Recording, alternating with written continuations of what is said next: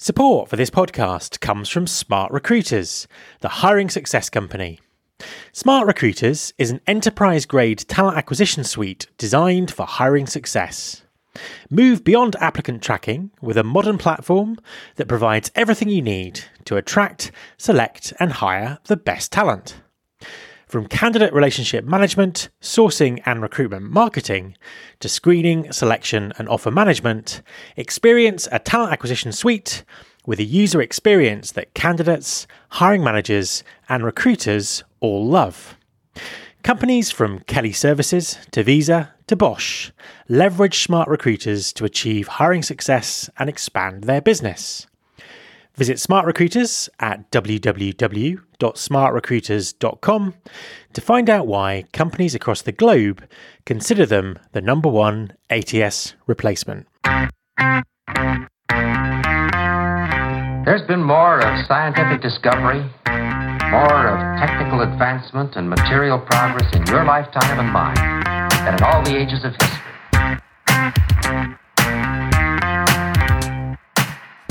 Hi everyone, this is Matt Alder. Welcome to episode 143 of the Recruiting Future podcast.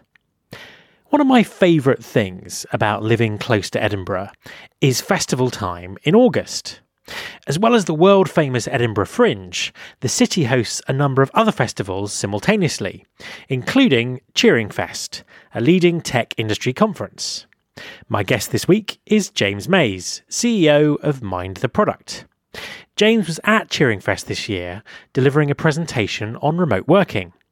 I caught up with him in the expo hall after he came off stage to find out more about a topic that's very, very relevant to the world of recruiting and HR. Hi James, how are you? Very well, thanks Matt. Great to see you again. So, let's give everyone a bit of context. Where are we?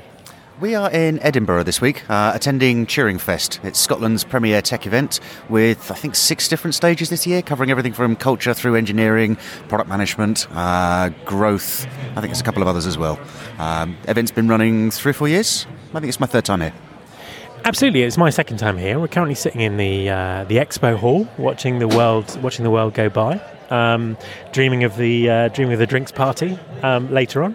Now, you're kind of a bit of an escapee from the recruitment industry. That's how I describe you. Could you sort of tell everyone a bit about yourself and what you do? So I co-founded and run a company called Mind the Product, where we basically run conferences, meetups and workshops around the world for a global community of about 125,000 product managers. As with recruiting, fell into that by accident. I got involved with Mind the Product in a fairly similar way. The original 3 co-founders were looking at launching the conference for the first time, looking for a bit of commercial advice. I happened to be working with one of them at a London startup in the recruiting space, and things went from there. That's cool. And you run events all around the world. You just run one in San Francisco. What was that like? Yes, San Francisco is our one of our 2 flagship events. We do London and San Francisco each year. So we had 1,600 people there, some pretty spectacular speakers. It's the 4th time we've run in San Francisco now, and it just seems to keep getting bigger and better. There's a couple of things that we do that make it very different from most tech events. For example, the experience that we design is very much focused on the delegates rather than the sponsors, which I think makes a significant difference. And it's very much something that we get a lot of positive feedback on when we go and get those scores afterwards. So, you've just done a talk on remote working because the product team all work remotely. It was kind of really interesting, and I think it's certainly a topic that is of interest to the audience of the podcast. I'm seeing more and more debates about remote working. Personally, I've been remote. I can't even say it. Personally, I've been remote working for 10 years now, and I know you've been doing it for longer. So, let's start off with a definition. What is your definition of remote working? Is it lying on a beach somewhere looking at a laptop?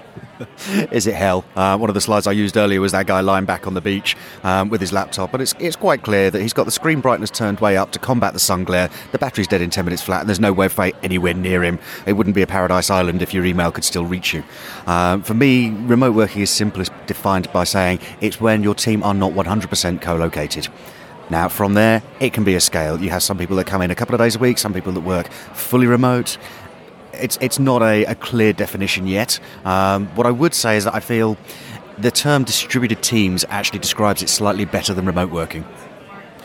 So in your presentation, you talked about the shared attributes that companies who are really successful at this have. Could you sort of tell us a little bit about that?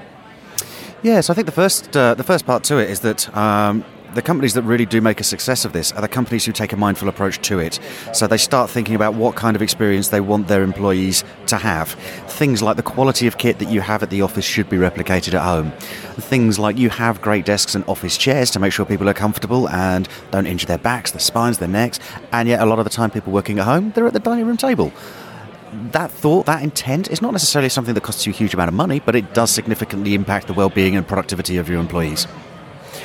Absolutely. And one of the things you said that kind of resonated with me was, about being remote first or at very least remote equal, and being very mindful of the needs of remote workers.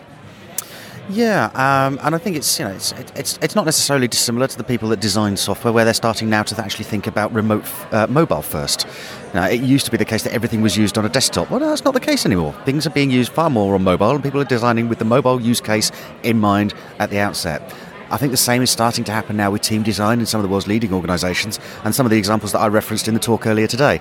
People are designing their team organisation, their management structures remote first. They're thinking about what that remote experience is like as the uppermost thing in mind. So in that respect, I'm talking about how you communicate decisions, not just the decision itself, but also why the decision was made, what it's aimed to achieve, what risks you might be trying to mitigate. To an extent, it's also looking at things like how do you measure. So every organisation wants to measure its employees to a reasonable degree. But when people are remote, there's a level of mistrust that some organisations have, which leads them into over-monitoring. The last thing you want is to end up with a Big Brother scenario, because that's ending well for nobody. That's very interesting. And you also sort of talked about your experience with your own team. And one of the things I found really interesting was you were talking about timing. So your team's all over the world, and you were talking about finding the right time, to get on calls and talk to each other. But you took that a stage further and took it into the realms of finding the right time for the individual. So you have people who work very early and people who kind of are better at working late. I mean, what is your experience, working with your remote team? Where are they based, and how does that sort of play out in practice? So at the moment, we've got people in the US, the Far East, and Europe. So obviously there's a time zone issue there to take account of. But as you referenced, we've got some people who prefer to start early, some people who prefer to start late. In my particular case, I actually tend to clock off for a couple of hours late afternoon, hang out with my kids after school, but then I'll get back on the phone and I'll be working late into the evening, because it's the perfect time for me in London to be doing calls with some of our partners in San Francisco. So it's very much about finding a working pattern that actually suits each individual within that organisation. There's very little where we actually need to make sure the entire company is online at one time. We can do it at a stretch, but it's more about the individual needs and the individual people that are working together and trying to address those aspects correctly. Now, in the second half of your presentation, you delivered kind of lots of pieces of practical advice to people who are building remote teams or thinking about having remote teams. Now, we don't really have time to go through every single one, and I'm going to post a link to your slides on SlideShare so people can sort of look through and see what those tips were. But what would be the sort of the main ones? Say the kind of the three highlights from the advice that you gave for people looking to improve the way their remote teams work. Okay, so for the first one, we'll go for the conference call. Typically, when you have a team at the office and a couple of people remote, the office team are all around one big table together.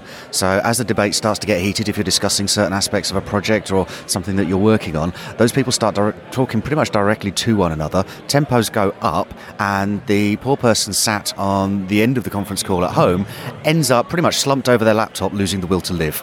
It's pretty much the definition of excluding somebody's voice. What I would say with that one is if you've got those people in the office, they've all got a laptop, have them stay at their desks. And then when they all dial in, they're all equal. They'll all show up in the call window equally. So just visually, the entire thing feels equalised. Secondly, I would look at the opportunities that you do have where you can bring the team together. So for our business, for example, we ran the conference in San Francisco 2 weeks ago. I made sure that we took the entire team out there, and we actually built in a couple of days after the conference for the team to be together to decompress. One of those days, we booked a minibus and we just took the team up to Sonoma and had a very chilled out day of wine tasting. Thoroughly enjoyable, a great way of actually building those bonds. Another story that I'm familiar with around conferences, the Braintree team, obviously a technology company. They brought their entire product team to mind the product a couple of years ago, and they booked the day off afterwards as a retro. So throughout the conference itself, they were all taking notes and contributing those to a shared Trello board. The day after, they had a team offsite / retro where they worked through everything that they'd picked up at the conference, all the different angles that different people had identified, and then ran a retro on that. Which of these things resonate most with us as a team? Which of these things are going to be our core takeaways that we are going to go and action as a group? So they actually used one opportunity to build on another, which I thought was absolutely fabulous. The final one I'll point to is a company in London called FutureLearn, who recently hired their first remote worker. And one of the first things that they did when they hired this guy was to close the office for a week. They sent everybody home. It wasn't because they needed to redecorate the office, although they had a nice handy opportunity to do that. The main reason for it was to actually say, firstly, we want this new hire to really feel included. We want this new hire to feel as though we're recognising the trials and tribulations that remote working can bring. But also we want the core team to actually understand what it feels like to work from home, what it feels like to have that disconnect, to be reliant solely on messaging service and conference calls, and to be without the water cooler banter that they've been getting. It changes the context of communication within a company completely. And the only way you can really understand it is to experience it. I thought that was an absolutely brilliant point, and I've seen a few companies, actually larger companies as well, sort of do that kind of thing.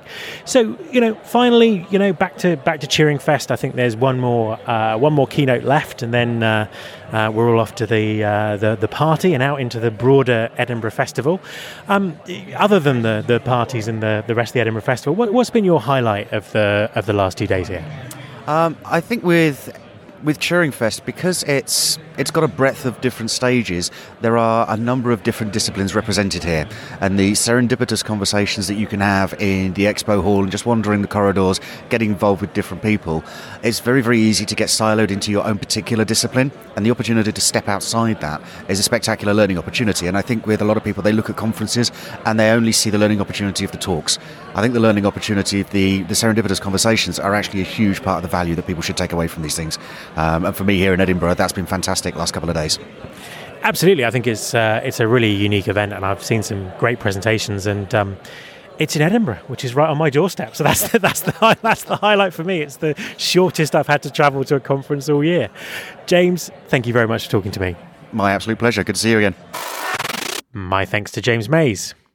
You can subscribe to this podcast in iTunes or via your podcasting app of choice.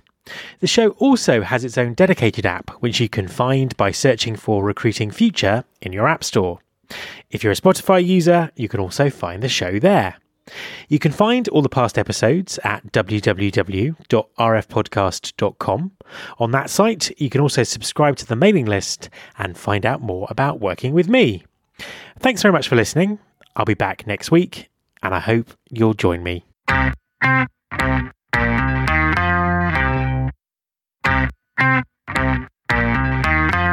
This is my show.